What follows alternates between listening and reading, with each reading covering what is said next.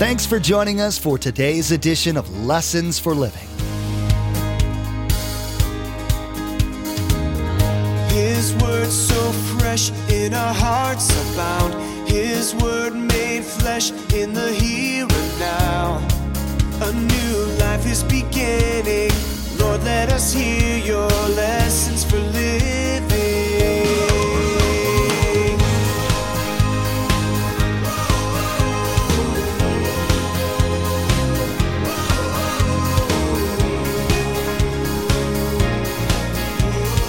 Lord, let us hear your lessons for living.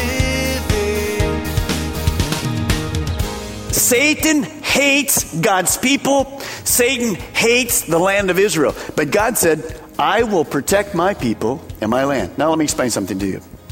God does not hate Arabs. We don't hate Arabs. We don't hate Muslims. We love Muslims. We love Arabs. God does. He died for the whole world. So we pray for all people. See, God loves them. But God told us, instructed us, as believers, we are to pray for the peace of Jerusalem. Satan is committed to the destruction of God's people. He uses nations in this world as his arm of destruction to try to destroy Israel. However, God has committed himself to the protection of Israel. In today's message, Pastor Mark teaches us of both Satan's commitment to Israel's destruction and God's commitment to her protection. While Satan may be using the Arab nations and Muslims as enemies of Israel, Pastor Mark reminds us that we are not to hate them. God calls us to pray for all people. We're to pray for Israel, but we're also to pray for her enemies as well. God is the one who will protect his people. Remember, there's quite a few ways to receive a copy of Pastor Mark's teaching. We'll be sharing all that information with you at the close of today's broadcast. Now let's join Pastor Mark with his continuing study entitled, Understanding the Signs of the Times. Lord, let us hear your lessons for living. Well, the 7-year tribulation is a time that you and I have never seen. It's a time of God's wrath on this world. His wrath will come, and during that 7 years, a lot of things will take place. The revived Roman Empire in Europe will form a coalition. Out of that coalition, a man will arise, totally demonized from Satan, called the Antichrist. He will bring peace, amazingly, between the Jews and the Arabs. Can you imagine that? I'm talking about real peace. And he will allow the Jews to rebuild their temple in Jerusalem. By the way, during this 7 years, there's a halfway point. The last part of it, God's wrath comes. I read a little about that. Skies will turn black, and the moon blood.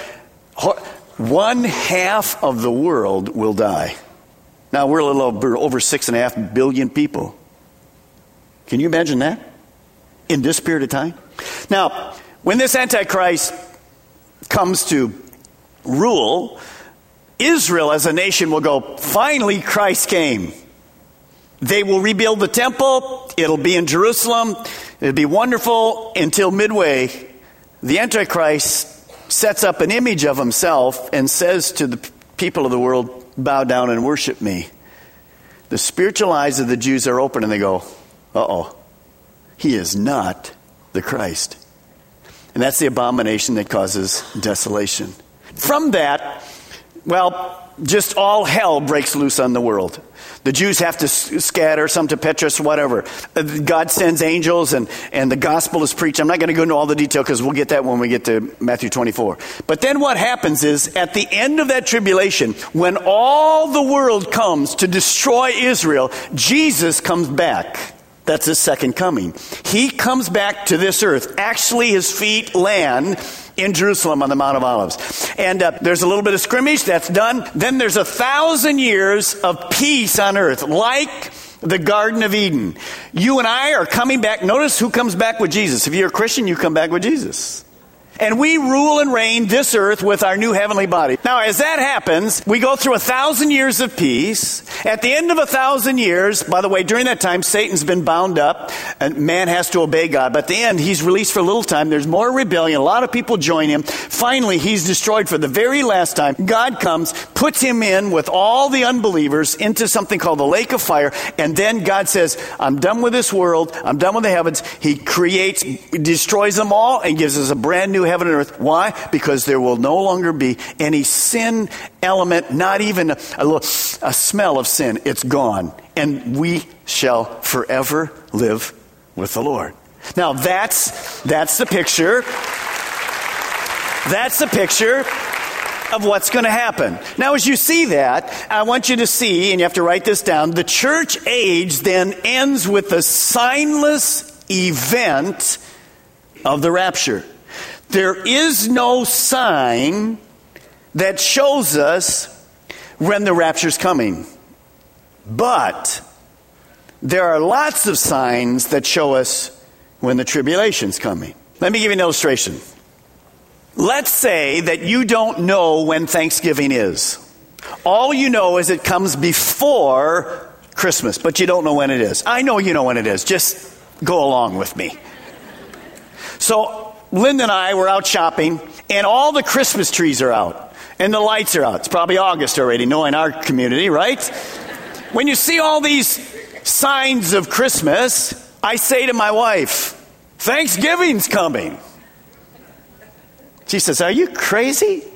These are the signs of what? Christmas. But I say to her, well, I don't know when Thanksgiving's coming, but I know that Thanksgiving's before Christmas.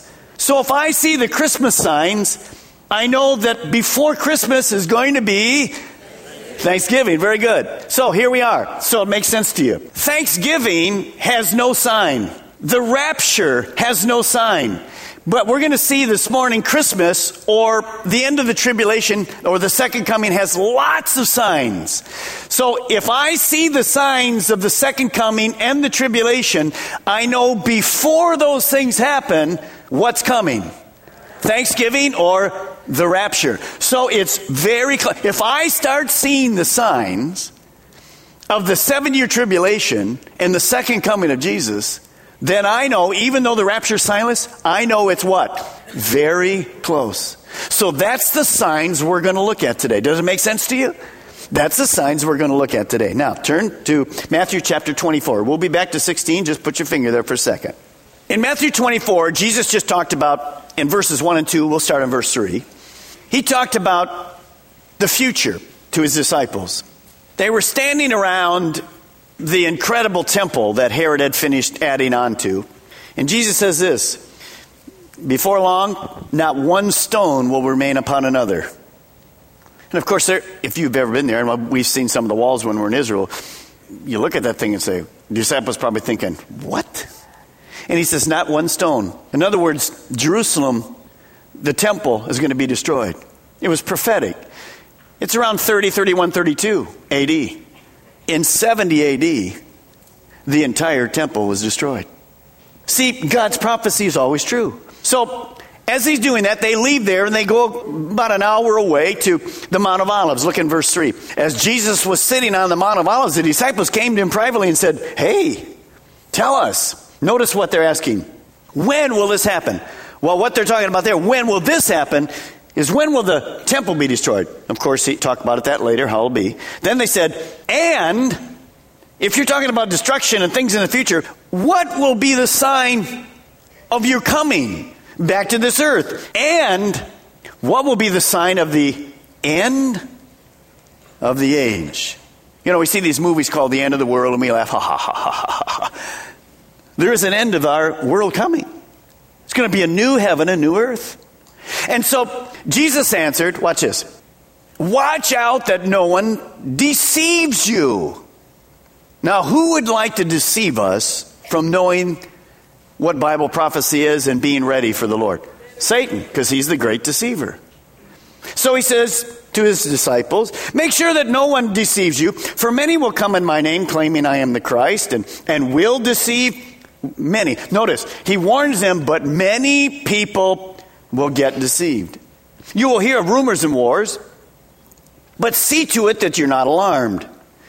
Such things must happen, but the end is still to come. Now nation will rise against nation and kingdom against kingdom, and there will be famines and earthquakes in various places. The key verse is verse 8. The key word is this: all these are the beginning of birth pains. Circle the word beginning. What is Jesus talking about? Jesus says, I'm going to give you some signs about when the temple is going to do, and then I'm going to show you some signs relating to the end of the world and my second coming. He relates these signs to a process. It's a process like a birth. Now, notice he talks about birth pains. The only one that can understand birth pains are you ladies. Us guys don't get it. I understand a little bit about birth pains because when I was back in Michigan, when I was a director of pharmacy at this little teeny hospital, and twice in the first couple years I just got out of college, a lady came in the emergency room and had to be rushed to surgery and have a C-section. And so the OB doctor was in there, and another lady walks in just bulging with a baby. I had to deliver 2 babies. So I got in there and did my thing. I'd never been trim man. It wasn't too hard. Just booming here or there. So I heard him going, ah! I knew what pain was, even though I wasn't experiencing it. Now, I'm old enough, and even in those days later, I dropped ether from some doctors that delivered moms. Now, I wasn't that old, but the doctor was. Ether. Now, why'd they do ether? Well, because of pain. So you ladies know what pain's like, don't you? So what is the illustration? Well, the illustration is this. As a woman gets near term, how do we know that the birth is coming? Well, all of a sudden, your wife might go, ooh. And if you're sharp, you go, uh-oh. Something's going to happen, right? And so she has this, ooh, that was a tinge. And then pretty soon, maybe a few hours later, they begin to do what? They get closer and closer and closer together. And she doesn't go like, ooh. She goes, ah! And you know what's happening. You know that birth's coming, don't you? You better get her to the hospital and praise God, get her drugs immediately. If some of you gal, I saw somebody walking in, she's down in this area here, she's really pregnant. I'm sorry. I didn't mean to scare you. Some of you wives might be thinking to your husband, we want another child, you're not getting any, forget it. Don't do that. Don't do that. So what is Jesus saying? He says the signs of the times.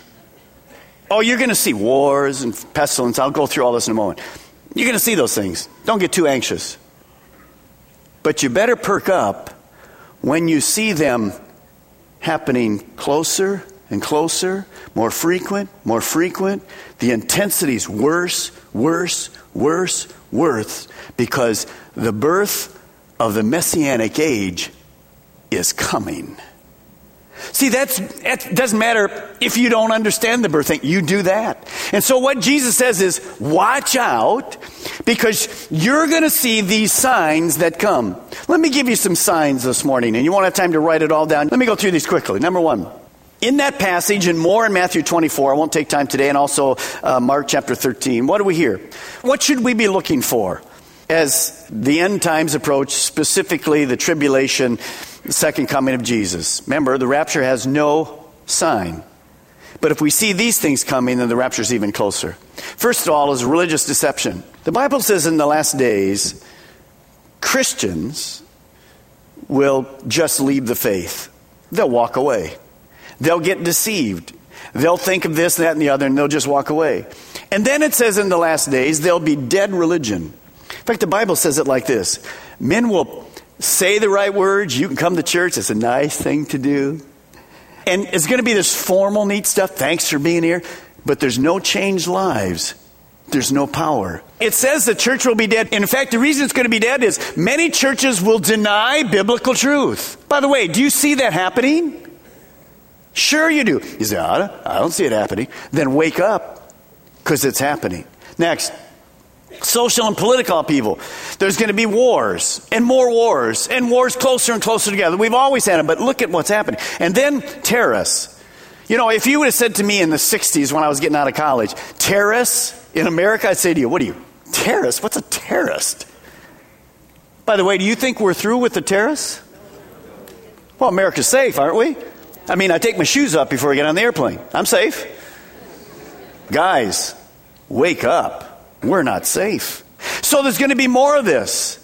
Hezbollah, Al-Qaeda, Hamas, they're going to be all over the place. They're in our country right now. It's going to be worse. And then there's going to be natural calamities. Have you ever, if you watch, we've never seen. Out west, thousands of acres are being burned. Up north, flooding. Down here, we got hurricanes. You go overseas, you got tsunamis that we've never seen before. And you got all this stuff. And then pestilences.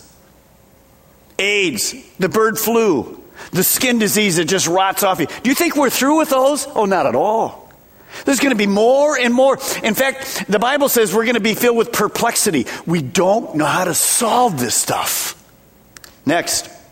Worldwide chaos. There'll be disloyalty, dissolution of the family. Do you know the family is dissolving right as we look at it? You see, the family is the foundation of the world. Do you know the family is dissolving in the church just as bad as it is in the world? And the reason it's dissolving in the church is because the church people that call themselves Christians, have no commitment to their marriage. You'll never survive in your marriage unless you're committed to it. Well, I took those vows, but whatever, it's just too difficult. No, you have to be committed to it. And of course, part of that is the lawlessness and the moral corruption, the homosexual agenda. We love homosexuals. We love lesbians. We love sinners. We love people that are living in adultery. We love all of those people. We hate your sin. Not one sin's better and worse than the others. They're just sins. But guys, you can't be living in sin, morally wrong, and expect to go in the rapture. It will not happen.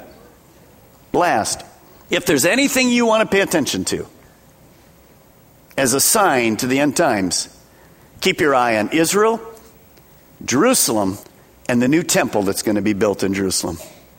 You say, why? Well, because in the Middle East, God's people, God's land is the nation of Israel. Remember back in the old days, God, we talked about this last week, I'll go through it very quickly. God picked a group of people, took Abraham, and then he formed a nation, Israel. He gave them land, and he told them it would be theirs forever. Isn't it amazing they continue to give it back to the Arabs? Well, the reason it happened is, you remember the story, Abraham got ahead of God, and Isaac and Ishmael, that's where this whole war started. It's continuing today. This little teeny sliver of land, I mean really sliver piece of land. Pastor Mark, you telling me I need to watch that because that's where biblical history is focused on? Exactly. Now you remember when Jesus said in 70 AD the temple to be destroyed? Well, it was. Jerusalem was totally wiped out. People were scattered all around the world. And we see over and over in biblical history, we see that God was going to bring his people back to the nation of Israel. Back in the 30s and the 20s and the 1800 people laughed at it. Oh yeah, biblical prophecy, yeah, sure, right. Israel, scattered all of them, they're going to come back to a nation. They don't even have a nation. They're going to be a nation again. What are you, crazy? In fact, look at, I'm going to read you something. You want to write this verse down, Isaiah 66:8. Isaiah 66:8. Let me read you from Old Testament, 1,000 years before all of this happened, the temple was destroyed and Israel was disbanded. Listen to what it says. Who has ever seen or heard of anything as strange as this? Has a nation ever been born in a single day? Has a country ever come forth in a mere moment? But by the time Jerusalem's birth pains begin, the baby will be born, the nation will come forth. So Isaiah said there's a day that man has never seen that the nation of Israel will be born in a day. Now that's ridiculous, except it happened. In 1948, in one day, the nation of Israel, by UN charter, was given their land back in one day. Do you know what happened on that day? I was reminded of it. I've forgotten. On that day in 1948, when Israel became a nation again, every Arab country around them entered to destroy them. See, the battle for Israel will never, ever end. It's the Arabs against Israel. Arabs are being ruled by Satan. Satan hates God's people. Satan hates the land of Israel. But God said, I will protect my people and my land. Now let me explain something to you. God does not hate Arabs. We don't hate Arabs. We don't hate Muslims. We love Muslims. We love Arabs. God does. He died for the whole world. So we pray for all people. See, God loves them.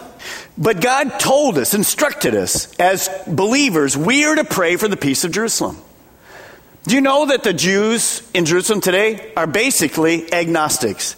The majority of Jews in Israel don't believe the Bible, don't practice the Bible, could care less about Jesus, have nothing to do with biblical prophecy. Well, then why would God protect these? Because during the tribulation, their eyes are going to be opened.